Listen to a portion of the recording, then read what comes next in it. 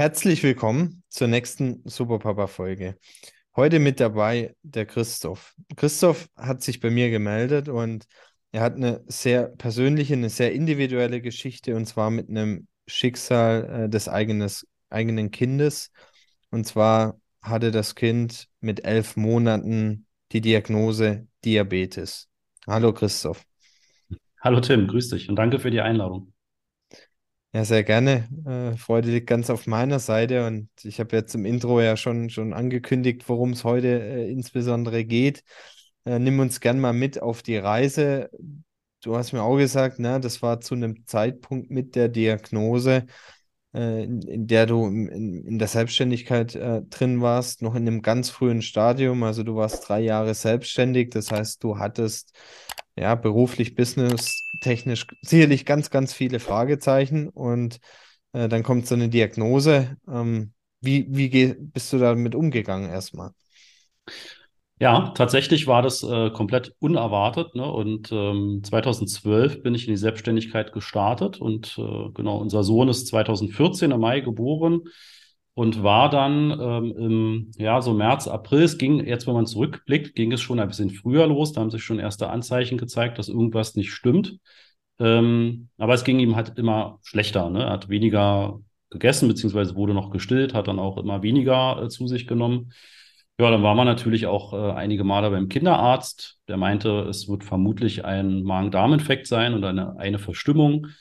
Ungünstigerweise war dann das Osterwochenende sozusagen direkt dazwischen. Das heißt, wir waren an dem grünen Donnerstag nochmal beim Kinderarzt, ne, und er sagte, ja, aus seiner Sicht wird es besser, muss Elektrolyte nehmen etc. Und wenn halt wirklich schlechter das geht, dann direkt ins Krankenhaus. Ne? Und dann ja, war es so, dass er sehr viel immer auch so einen Würgereiz hatte, hat also immer versucht, sich auch zu übergeben. Und dann haben wir schon das erste Mal, ich glaube, an dem Donnerstag spät Abend im Krankenhaus angerufen.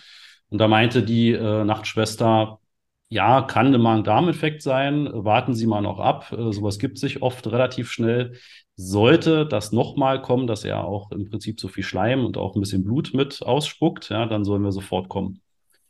Naja, und dann haben wir uns so halb beruhigt erstmal wieder hingelegt, ne, und gehofft, dass es besser wird. Und dann ging es aber um 4 Uhr nochmal los. Und dann habe ich gesagt, komm, wir fahren jetzt ins Krankenhaus und sind direkt in die Notaufnahme. Die Ärztin war von sozusagen, hat man gemerkt, sie hatte geschlafen, aber sie war sofort hellwach. Und ja, dann war er 3 Stunden in der Notaufnahme, war dehydriert, hat ihm also viel Wasser gegeben, ist komplett so aufgedunsen.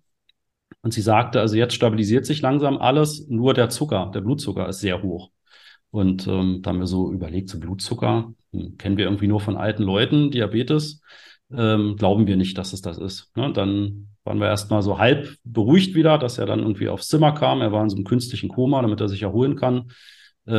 Später haben wir von meinen Eltern erfahren, der Arzt meinte zu ihnen, das sieht gar nicht gut aus, das hat er uns nicht gesagt. Und ja, aus gutem Grunde. Und ja, dann hat sich das im Laufe das war der nee, der Karfreitag war das, genau. Karfreitag hat sich stabilisiert, er ist wieder wach geworden und der Arzt meinte, ja, es sieht sehr nach Diabetes Typ 1 aus.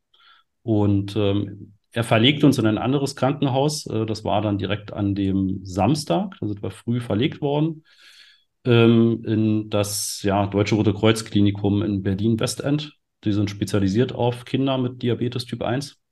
Ja, und dann auch dort in die Notaufnahme oder Neonatologie, wie das heißt, also Intensivstation für Babys. Und dann hat sich das bestätigt. Dann haben wir Ostersonntag tatsächlich die Bestätigung bekommen von der Ärztin. Ja, und war natürlich für uns ein mega Schock, weil wie gesagt, Diabetes war für uns bis dahin immer so schlechte Ernährung, schlechte Gewohnheiten. Ja, und dann haben wir erstmal so Stück für Stück gelernt und waren dann auch 2,5 Wochen in dem Krankenhaus und haben halt viele Lehrgänge bekommen, also wurden extrem gut betreut, dass das Typ 1 eine Autoimmunkrankheit ist, ne? Und dass das eben komplett unverschuldet auftritt, so wie eine Schilddrüsenüberfunktion, Unterfunktion und viele andere Krankheiten, wo das Immunsystem sich irgendwann an einen bestimmten Teil des Körpers richtet und man weiß nicht genau, warum das so ist, ne? Und bei den meisten Kindern tritt das, wenn sie die Veranlagung haben, so zwischen dem 11. und 14. Lebensjahr auf. Da gibt es dann die sogenannte Manifestation. Und er war damals der mit Abstand jüngste, der das bekommen hat. Ja, und das hat natürlich dann tatsächlich den ganzen Alltag verändert, ne? Also erstmal das zu verarbeiten. Meine Frau hat sich viel ja sozusagen Vorwürfe gemacht, hat sie irgendwas falsch gemacht in der Schwangerschaft oder später, bis sie dann auch mehr und mehr realisiert hat, nein, da ist sozusagen tatsächlich, das ist einfach Schicksal. Ja, und dann hatten wir die nächsten Sorgen, ne? Unter anderem erstmal natürlich, dass er wieder fit wird, dass er gesund wird, hat so eine Insulinpumpe bekommen, mussten das alles lernen. Und die nächste Sorge war, er hatte einen Kita-Platz sicher. Und die Ärzte sagten zu uns, er ist dann eben jetzt ein Integrationskind, ne? Also hat diesen Integrationsstatus. Und wir wussten nicht, ob die Kita so eine Integrationskita ist, ne? Und war natürlich erstmal in Sorge. In Berlin war das auch oder ist auch heute noch nicht so leicht, den Wunsch-Kita-Platz zu bekommen. Ja, und dann haben wir mit der Erzieherin oder mit der Leiterin gesprochen. Sie meinte, ja, kein Problem, ne, haben wir. Und hatte auch vor ein paar Jahren schon mal ein Diabeteskind und da waren wir natürlich auch sehr beruhigt. Und ja, so konnten wir dann Stück für Stück so da reinfinden und halt irgendwie den Alltag finden mit vielen ja, Nebenbedingungen und dann sich mal den Katheter rausreißen, dann zeigt der Blutzucker keinen Wert an, da muss man nochmal pieksen und ja, viele solcher Geschichten, die dann eben auch im Alltag mit dazu kamen. Aber wir haben das im Großen und Ganzen echt ziemlich gut mit den Erziehern und unseren, also meinen Eltern auch vor allem, die haben auch viel Zeit investiert, haben wir das alles sehr gut hinbekommen und er vor allem hat das auch alles sehr gut mitgemacht. Ja, erstmal danke für die auch sehr persönlichen Einblicke, Christoph. Und ja, ich stelle mir die Frage, was hat es mit dir auch als Vater dann, sagen wir, nach der Diagnose und nach den ersten Tagen auch gedanklich gemacht, ne? Also du warst sicherlich im Kopf erstmal irgendwo ganz anders und dann so eine Message. Und ich kann mich da auch so leicht zumindest mal reinfühlen, weil wir hatten direkt nach der Geburt eben bei Frieda hohes Fieber und dann ging es Mhm. irgendwann, also es war 2 Wochen, nachdem wir aus dem Krankenhaus zurück waren und so happy, ja, endlich Entlassung und Mhm. ähm, vor allem diese Zeit, bis dann eine Diagnose da war, das war gefühlt eine Ewigkeit, ne? Weil bei Mhm. der U1-Untersuchung war so irgendwie, ja, Herztöne wissen sie nicht so, hört sich ein bisschen komisch an und dann hat sich es aber nicht bestätigt und dann Mhm. geht halt direkt das Gedankenkarussell los und dann nach 3 Tagen haben wir dann die Diagnose gehabt, das war eben Rotavirus, ne? Ja. Und war dann alles absehbar, ne? Und danach war das Gedankenkarussell vorbei. Was hat's bei dir gemacht? Also tatsächlich kann ich das so auf die einzelnen Tage zu der Zeit gar nicht mehr so richtig zurückverfolgen. Ich glaube, da waren wir Mhm. echt im starken Schockzustand. Ich erinnere mich auch noch, dass die eine Ärztin uns dann auch mal rausgeschickt hat, ne, auch als sie ihm noch einen Katheter legen mussten und meinte, wir sollen mal lieber rausgehen an die frische Luft und so. Da erinnere ich mich noch dran. Das heißt, das war echt eine sehr skurrile Mischung aus viel Sorgen, auf der anderen Seite Hoffnung, dass man weiß, es geht ihm besser und man kann da irgendwie auch Lösungen finden. Und es ist ja nicht mehr so wie ja, noch vor 30, 40 Jahren. Ja, da hat sich ja auch extrem viel medizinisch verändert und auch in der Betrachtung und Behandlung, was leider übrigens heute viele Menschen immer noch mit sich tragen. Also wir haben auch im Schulumfeld haben wir ein paar Personen, die diese Diabetes, ne, immer so in Verbindung bringen mit schlechter Ernährung. Ja, und dann manchmal auch tatsächlich unserem Sohn sagen, ja, wenn du hohen Zucker hast, solltest du dich mehr bewegen. Ja, wo man dann manchmal auch denkt, ja, okay, so waren wir eben früher auch, als wir uns sich mit beschäftigt haben, aber vielleicht könnte man sich dann auch noch mal ein bisschen näher mit beschäftigen, was sozusagen das Problem ist. Bei Typ 1 hat man kein Zuckerproblem, sondern man hat ein Mhm. Insulinproblem. Ne? Das ist Mhm. sozusagen der Fokus. Ja, und wie gesagt, ich kann das gar nicht so hundertprozentig zurückverfolgen. Natürlich extrem viele Gedanken auch über Selbstständigkeit. Ne? Du hast ja schon gesagt, da waren wir knapp 3 Jahre sozusagen unterwegs mit auch schon ersten Mitarbeitern. Lief eigentlich auch gut an und erfolgreich an, aber das hat natürlich dann auch nochmal, ja, da hatte ich noch so auch ein bisschen dieses Denken, ich muss halt von sehr früh bis sehr spät quasi im Büro sein und arbeiten. Und das wollte und konnte ich natürlich dann auch in der Form gar nicht mehr. Ne? Habe ich natürlich vorher schon, als er Baby war, aber da war meine Frau ja auch in Elternzeit, da hatte ich nicht so diesen Mega-Druck, ne, dass ich irgendwie gesagt habe, ich will auf jeden Fall da sein. Das ist ja schon mehr noch die Mutter-Baby-Beziehung im Vordergrund, aber ja, einfach so viele Gedanken und Sorgen drumherum, ja. So, das heißt, erstmal die Diagnose, dann Schockstarre, ne? Und dann Mhm. ähm, ging es weiter? Wie ging es weiter und wie habt ihr es Mhm. geschafft, sage ich mal, da auch, sage ich mal, als Paar beieinander zu bleiben, das berufliche integrieren? Du hast jetzt schon gesagt, ne, ich meine, ist vielleicht auch ein Glaubenssatz, ne, dass du als Selbstständiger, als Unternehmer Mhm. von morgens bis abends spät arbeiten, Anführungsstrichen, musst, ja, Klammer auf, Klammer zu. Ja. Was hat sich da bei dir in alle Richtungen sozusagen verändert, auch von deinen Gedanken her? Mhm.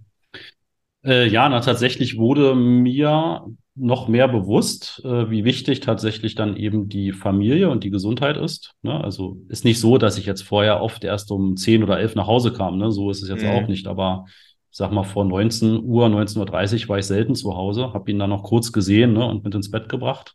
Klar, also das war meistens das Ritual, dass ich ihn ins Bett gebracht habe und noch Zeit verbracht habe. Aber das hat natürlich durch die Krankheit sich nochmal verändert und auch meine Frau brauchte ja tatsächlich ja auch tatsächlich noch eine starke Stütze an der Seite, weil sie das einfach noch viel mehr mitgenommen hat als mich. Ja, und so habe ich dann einen Weg gefunden, halt tatsächlich die Selbstständigkeit ein bisschen zu verlagern. Also auch tatsächlich dann eher noch zu Zeiten zu arbeiten, wo der Kleine zum Beispiel geschlafen hat, ja, oder wo wir dann irgendwie vielleicht auch mal noch einen Abend geopfert haben. Ich war dann aber eben nachmittags schon zu Hause oder mittags oder so und konnte aber auch, glaube ich, das war so die Zeit, wo ich auch tatsächlich dann mehr auch über effizienteres Arbeiten nachgedacht habe und auch tatsächlich gezwungen oder gezwungenermaßen versucht habe, in weniger Zeit das Gleiche oder mehr zu schaffen. Ne? Also auch das war sozusagen eigentlich mit dem Druck von außen, wo ich dann auch gemerkt habe, ja, ich konzentriere mich jetzt eben auf die wichtigen Dinge, ne? Also auf die Kunden, auf die wichtigen Sachen bei den Kunden, auf die wichtigen Themen intern, aber eben nicht mehr alles und vielleicht nicht mehr so im Detail wie noch davor. Mhm. Ja, also total spannend, weil ich war vor unserer Podcast-Aufnahme gerade zu Gast in einem anderen Podcast und da wurde mir eine ähnliche Frage gestellt und da habe ich genauso geantwortet, ne? Also mit der Family ist das Bewusstsein für Effizienz, für Priorisierung, auch für Delegation nochmal auf einem ganz anderen Level. Also sich wirklich auf die wichtigen und dringenden Themen zu fokussieren.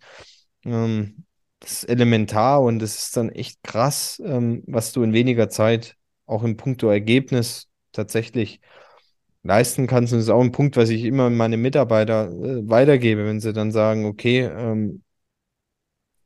Sommer, Mhm. Freibad, schönes Wetter. Ja. Ein Mitarbeiter will raus, ne? Und er hat morgens vielleicht eine Stunde früher angefangen und hat irgendwie 6, 7, 8 Stunden Vollgas gegeben, Hocheffizienz. Und dann sagt er um 3 mittags, ne, er geht jetzt ins Freibad und legt sich in die Sonne. Dann ist das völlig fein in meinen Augen, ne? Mhm. Ja, viel besser wie irgendwie dann 10 Stunden schrubben und deutlich weniger Output zu generieren. Ja, definitiv, ja. Und das habe ich vielleicht auch rückblickend so ein bisschen gebraucht, ja, um so dieses Mhm. Mindset ein bisschen mehr zu öffnen und ja, eben von diesem typischen Bild, ne, selbstständig und dann auch noch Agentur, ja, da arbeitet man ja eh von morgens um 8 bis abends um 23 Uhr. Wie gesagt, das haben wir alle zusammen echt selten gemacht. Das waren wenige Tage, wo das mal so in einer ähnlichen Form war. Aber wie gesagt, trotzdem, wir hatten immer in Berlin Mitte das Büro. Gewohnt haben wir in Spandau. Das ist ja, so der westlichste Stadtrand von Berlin, schon kurz vor Brandenburg. Da habe ich dann eben an vielen Tagen schon mal eine Stunde Autofahrt gebraucht, ja, oder mit den Öffentlichen locker, wenn nicht sogar noch ein bisschen mehr. Gerade wenn dann Veranstaltungen sind, braucht man auch mal 1,5 Stunden. Da war das dann nicht so selten, dass ich, wie gesagt, erst so ja, zwischen 19 und 20 Uhr auch zu Hause war. Vorhin hast du das Stichwort Integrationseinrichtung Mhm. Einrichtung genannt und da gibt es auch ein schönes Zitat, ja, Kinder brauchen Integration, um auch eine Mhm. starke Bindung zu den Eltern zu schaffen. Und inwiefern sagst du heute, war es vielleicht für dich auch ein Geschenk, quasi Unternehmer in der Selbstständigkeit zu sein, um auch gerade diese intensive Zeit mit der Krankheit, sage ich mal, als Familie zu wuppen? Oh ja, definitiv sehr viel. Also wenn ich war vorher ja auch viele Jahre angestellt und wenn ich da noch an die Zeit zurückdenke und das dann transportiere in diese Zeit, wo er geboren wurde und dann die Krankheit bekommen hat, oder Besonderheit, wir sagen eigentlich immer, er hat eine Besonderheit, keine Krankheit. Mhm. Sehr Ähm, schön, ja. Also ja, muss ich dazwischen kurz sagen wir ihm sagen, auch. ne? Also Mhm. immer die Sichtweise auf die Dinge, ne? Genau. Ähm, ja, und da habe ich tatsächlich oft dann drüber nachgedacht, wie gut es mir geht, in dem Sinne, dass man A, ortsunabhängig arbeiten kann. Ja, das heißt, ich konnte Mhm. vieles auch einfach von zu Hause erledigen. Ich musste nicht immer ins Büro fahren. Und B, ja, einfach eine gewisse Flexibilität hat. Und wenn es dann eben manchmal so gewesen ist, dass ich dann eben spät abends, wenn er im Bett war, dann eben noch mal ein bisschen was gemacht habe oder was weiß ich, während wir ferngesehen haben, dann ohne den Kleinen, dann habe ich irgendwie am Laptop noch mal ein paar E-Mails beantwortet oder so. Also diese Flexibilität habe ich extrem zu wertschätzen gelernt. Ja. Ortsunabhängigkeit, Flexibilität und keine Fahrstrecke, ne? Also, Ja, wobei wir jetzt uns auch bewusst entschieden haben, ein Büro zu behalten. Ja, wir hatten zu der Corona-Zeit tatsächlich mal die Diskussion intern, wo brauchen wir eigentlich noch ein Büro? Ne? Aber ich war immer derjenige, der gesagt hat, ja, möchte ich gerne. Es soll möglicherweise näher dran sein für uns, vor allem für uns Inhaber. Aber das finde ich auch extrem gut und auch wichtig, dass man eben ein Büro hat, ja, wo ich dann hier mein ganzes Equipment habe. Ich kann hier noch produktiver arbeiten, bin komplett sozusagen frei von zu Hause. Jetzt ist er inzwischen ja auch ein Schulkind, hat also eh auch einen anderen mhm. Alltag. Das heißt, da ist sozusagen ja sowieso von 8 Uhr bis 14 Uhr ungefähr eher gut betreut. Und ja, aber diese Flexibilität zu haben, eben auch dann mal Tage, und das mache ich regelmäßig, dann eben auch von zu Hause zu arbeiten. Oder auch mal zu sagen, komm, heute nehme ich mir terminlich komplett frei und wenn du nach Hause kommst, dann fahren wir mal. Wir haben hier dann in der Nähe haben wir Karls, den Erdbeerhof. Vielleicht hat das schon mal der ein oder andere gehört. Das ist so ein kleiner Freizeitpark. Mhm. Und der ist halt total toll. Ne? Und wenn man da quasi antizyklisch hinfährt, also nicht am Wochenende, nicht in den Ferien, dann hast du natürlich nochmal ein ganz anderes Erlebnis dort, ne? Weil da ist dann kaum jemand. Da brauchst du nicht lang warten, um für irgendeine Attraktion anzustehen. Und Mhm. sowas sind dann wirklich Dinge, wo ich mir immer wieder denke, hey, das ist echt toll, dass man diese Flexibilität auch wirklich hat. Ja, zu 100%. Und wenn du jetzt als Zuhörer mit dabei bist, also Freizeitpark am Wochenende oder in den Ferien, ne? Ja, Katastrophe. Also das ist mehr Stress wie Freude. Also ja. für das Kind, für dich, für die Familie. Und wo ich jetzt gespannt bin, wie hat sich's weiterentwickelt bei deinem Sohn? Wie Mhm. geht's ihm inzwischen? Gerade auch das Stichwort Schule. Mhm. Wie, wie, wie war da der Prozess, ne? Ja, also er hatte in der Kita, wie gesagt, ja den Integrationsstatus. Das ging auch Mhm. von den Formalitäten her relativ gut. Ja, da kümmert sich dann eben, also wir müssen immer viel ausfüllen, wir müssen beantragen, kriegen dann von dem Amtsarzt entsprechend eine Bestätigung. Das reicht man ein. Also ist schon viel Formalitäten, wo man sich manchmal fragt, okay, eigentlich heißt es doch Integration und man kriegt da irgendwie was abgenommen. Stattdessen hat man oft das Gefühl, man muss noch mehr machen. Aber das Wichtige ist ja, dass es ihm tatsächlich gut geht. Und in der Kita hatte er eine Erzieherin, die, ja, ich würde fast sagen, fast so seine zweite Mutter geworden ist, die sich auch viel in ihrer Freizeit dann irgendwie auch drum gekümmert hat, Lehrgänge gemacht hat bei dem Klinikum, was das betreut Mhm. hat. Ne? Also hat wirklich auch Schulungen bekommen. Wir waren natürlich auch immer erreichbar, immer wenn es irgendwelche Fragen gab. Es hat eigentlich tagtäglich das Telefon geklingelt und wenn es nur um die Berechnung von seinem Essen ging oder was er irgendwie jetzt braucht. Braucht er jetzt Insulin und wie viel und braucht er jetzt irgendwie Zucker, also muss er irgendwas essen oder trinken. Das war natürlich auch gerade in den ersten Jahren, ne, so ein Kind entwickelt sich ja in den ersten Jahren körperlich massiv. Und da hatten wir wirklich Tage, das war, also da ist eine Achterbahnfahrt nichts dagegen, wenn man sich die Blutzuckerkurve anguckt, weil so viele Nebenbedingungen noch mit da reinspielen, ja, vom Toben, Mhm. vom Lernen, vom Konzentrieren, vom Wachsen, ja, was auch immer im Körper eines Kindes dann so vor sich geht. Und in den ersten Jahren war es auch immer noch so, er hatte zwar diese Insulinpumpe, die gibt dann das Insulin über eine Fernbedienung ab, da muss man ihn nicht weiter stören, das geht dann per Funk. Wo man ihn aber tatsächlich immer stören musste und was uns immer leid getan hat, war das in den Fingerpieksen. Das, denke ich, kennt Mhm. fast jeder Zuhörer, ne? Dass man eben so einen kleinen Blutstropfen nimmt und den Blutzucker damit misst. Und da wurde er natürlich oft in der Kita dann auch aus dem Sandkasten geholt, Hände gewaschen, desinfiziert und gepiekst etc. Das hat sich jetzt in den letzten Jahren, auch da hat vielleicht der ein oder andere schon mal Werbung gesehen. Auch im Fernsehen gibt es öfter Werbung für diesen Freestyle Libre Chip. Ne, das ist so ein kleiner Chip, den setzt man an den Oberarm. Und der übermittelt dann auch per Funk, inzwischen auch ans iPhone und Android-Geräte, den Blutzuckerwert minütlich. Ja, also man kann wirklich jede Mhm. Minute abprüfen. Und das hat natürlich eine extreme Veränderung des Alltags mit sich gebracht, ne? Weil du musstest ihn eben nicht mehr unterbrechen mit, komm, wir müssen jetzt mal Finger pieksen und müssen da jetzt irgendwie mal gucken, was der Zucker macht, sondern das konnte quasi dann einfach jeder auf dem, also jeder, der da Zugriff drauf hatte, konnte Mhm. das auf dem Gerät entsprechend ablesen und reagieren. Ja, genau. Und jetzt sozusagen in der Schule ist es dann nochmal ein bisschen anders. Da gibt es in Berlin zum Glück Schulhelfer. Das gibt es nicht in jedem Bundesland, auch etwas, was wir gelernt haben. Schulhelfer sind ja meistens nicht direkt Pädagogen, aber sie kommen irgendwie aus diesem Bereich, können aber auch komplett Quereinsteiger sein, die dann eben nochmal eine Ausbildung bekommen und für Integrationskinder da sind. Und Integration oder Inklusion kann alles sein, ne? Von schwerhörig, taub, stumm, äh, im Rollstuhl sitzend, eben sowas wie Diabetes haben, etc. Auch das muss man natürlich wieder beantragen. Ja? Also auch da sind wieder viele Formalitäten sozusagen dahinter. Und es gibt da auch viele Detailsachen, wo weder die Schule was für kann, noch irgendjemand anderes. Aber das sind alles Teilzeitkräfte. Das heißt, die komplette Schulzeit kann gar nicht abgedeckt sein.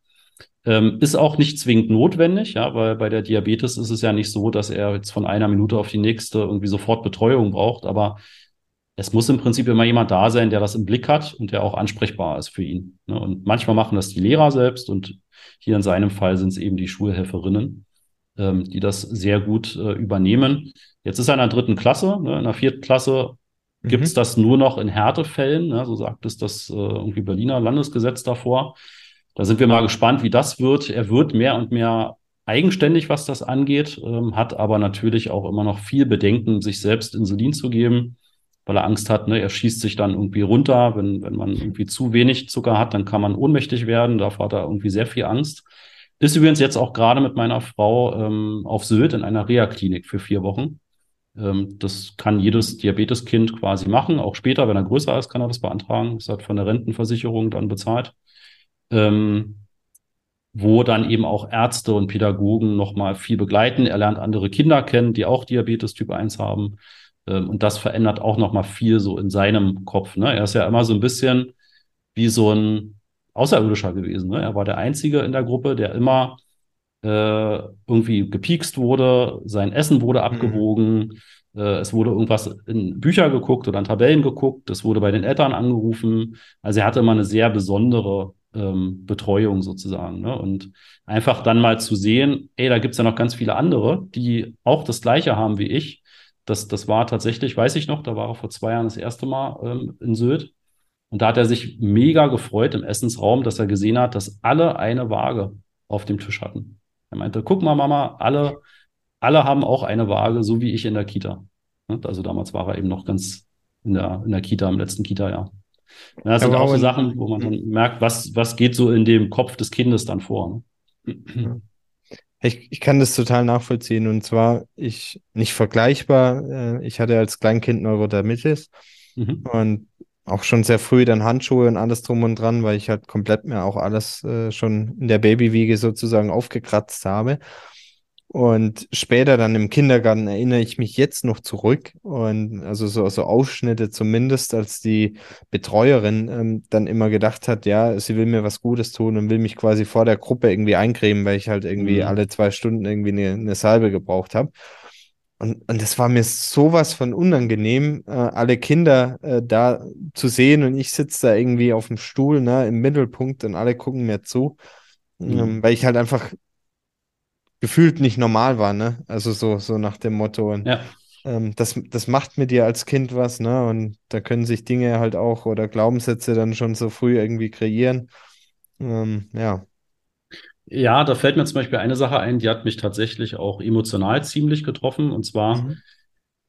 so wie ja auch alle drumherum, auch Erwachsene, ne, tatsächlich, ja, wenn sie keine Berührung haben mit Diabetes Typ 1, immer auch so aus diesem, ja, ich sag jetzt mal alten Denken von Typ 2 Diabetes kommen, ne, wie eben skizziert mit Ernährung und Mhm. Gesundheit etc. Und natürlich wollen die anderen Eltern auch keine Fehler machen, ja. Und dann gab es auch, also es gibt sehr häufig Nachfragen bei uns, darf Lenny zum Beispiel, wenn jemand Geburtstag hat, einen Kuchen mitessen oder einen Muffin oder ähnliches? Ja, darf er, ne? Man muss eben dann nur Insulin anpassen und da aufpassen. Und dann gab es einmal in der Kita eine Runde an Muffins und alle Muffins hatten obendrauf Smarties und Gummibären, nur der von meinem Sohn nicht. Ne? Und das hat mich tatsächlich emotional sehr bewegt, weil ich meinte, oh, das ist doch jetzt so ein richtig, also ist total lieb gemeint von der Mutter gewesen. Mhm. Aber für meinen Sohn muss das halt so ein, ne, also guck mal, alle um mich herum haben irgendwie Smarties und Gummibären und ich krieg den irgendwie ohne. Ne? Also das war, glaube ich, tatsächlich so ein, ja, er hat es wahrscheinlich lockerer weggesteckt, als ich das in meinem Kopf weggesteckt habe, aber das sind so Situationen, wo ich dann doch ein bisschen ja, sehr mitgelitten habe.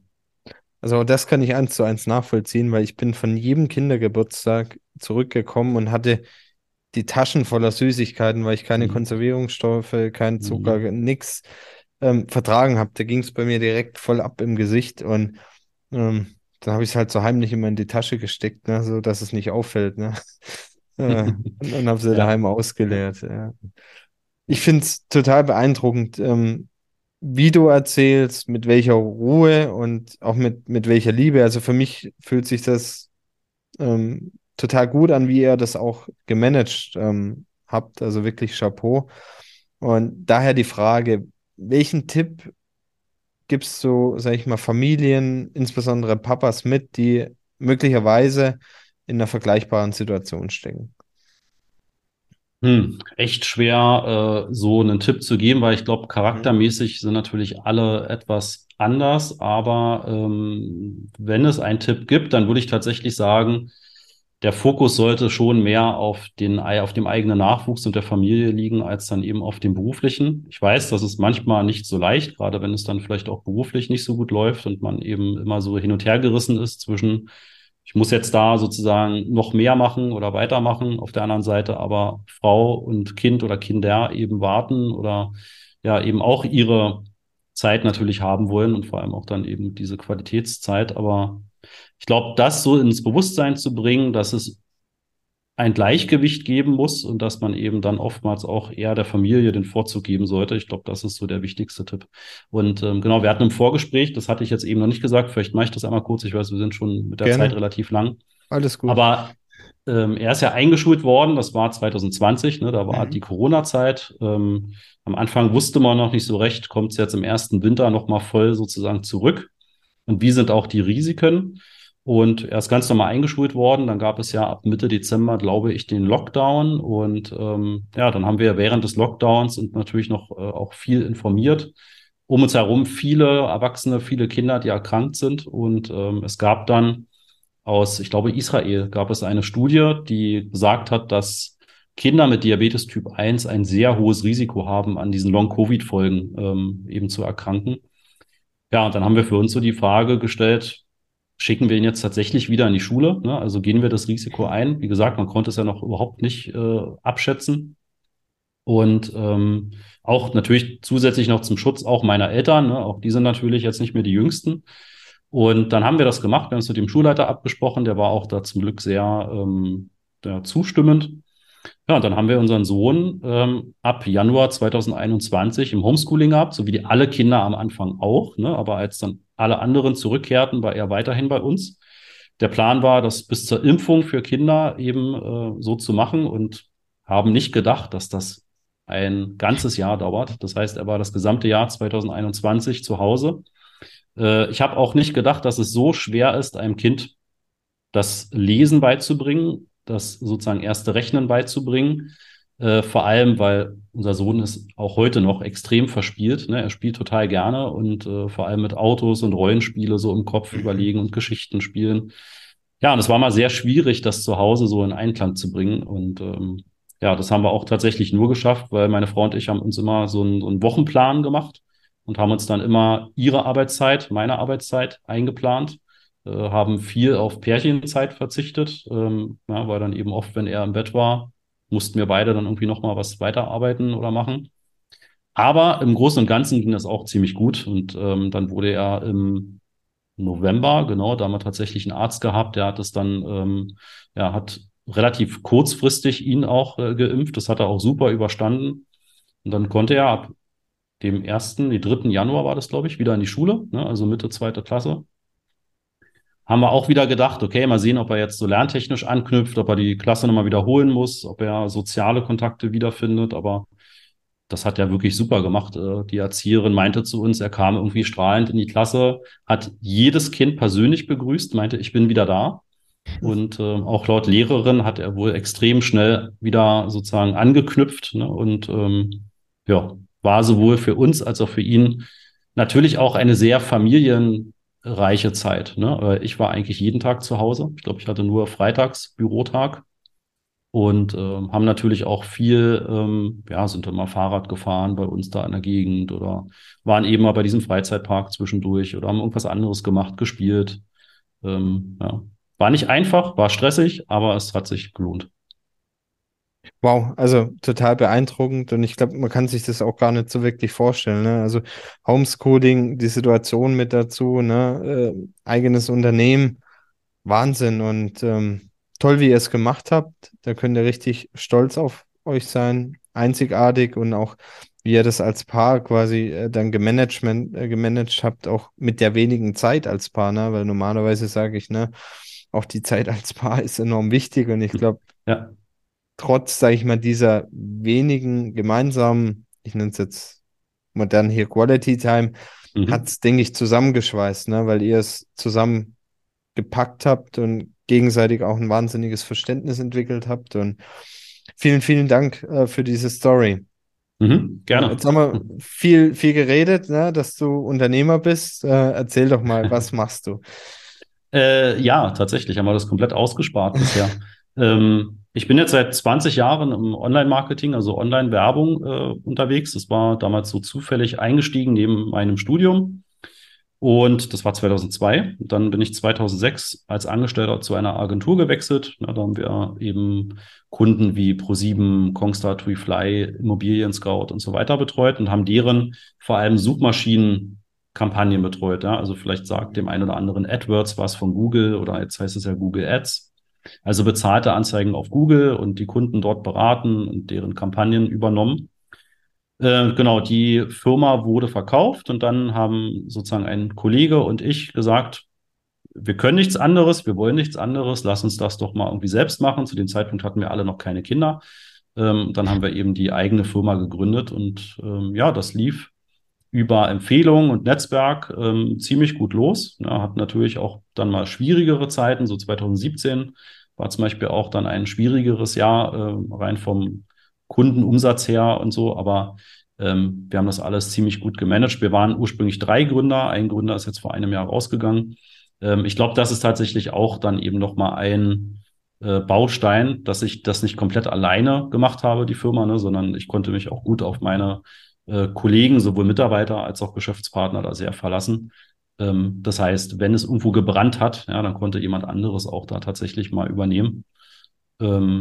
Ja, und dann sind wir sozusagen von dieser selbstständigen Agentur jetzt mehr und mehr sozusagen haben uns gewandelt. Wir sind immer noch eine Agentur, das heißt, Kunden oder Unternehmen können uns deren Kundenkampagnen bei Google überlassen und wir kümmern uns drum. Aber ich glaube, auch das ist jetzt an sich nichts Neues. Ne? Wir haben ja im Internet das ganze Thema künstliche Intelligenz, maschinelles Lernen. Das heißt, auch ein Google Ads Werbesystem hat sich massiv verändert in den letzten vor allem 3 Jahren, dass immer mehr automatisiert wird und ja, vieles wird tatsächlich dem Kunden abgenommen, was eine Agentur da nicht mehr machen muss, um die Kampagnen auszusteuern. Aber auf der anderen Seite wird halt das Thema, das Ganze zu verstehen, die Strategie zu finden, zu wissen, welche Schritte mache ich jetzt, wo möchte ich Werbung schalten, was ist gut, was ist schlecht. Das sind Sachen, die sind extrem in den Fokus gerückt und da haben wir uns jetzt mehr drauf konzentriert. Wir haben jetzt mit dem Master of Search Programm so ein ja, Ausbildungsprogramm für Unternehmen, wo wir sie begleiten, wo wir all ihre Fragen beantworten, sowohl in diesen Selbstlernvideos als auch in zweimal wöchentlich stattfindenden Zoom-Calls. Und das funktioniert ziemlich gut. Dankeschön. Klingt total spannend, wenn du jetzt noch uns sagst, wie wir dich erreichen. Wir verlinken auch die Shownotes. Mhm. Ja, Genau, also am besten entweder über die masterofsearch.de Seite oder einfach bei Google Master of Search eingeben, also Search wie Suche. Ansonsten sehr gerne auch bei LinkedIn, Christoph Mohr mit OH. Ne, also da bin ich auf jeden Fall auch gut zu finden und schnell zu finden. Dankeschön, Christoph. Und wenn du als Zuhörer Interesse hast am brandneuen Superpapa-Buch, dann schau gerne in die Shownotes mit rein und sichere dir das Buch. Hat mir Spaß gemacht, und ja, ich wünsche alles Gute, Christoph. Ja, vielen Dank, Tim. Ich dir auch und einen guten Buchstart, wenn es jetzt losgeht.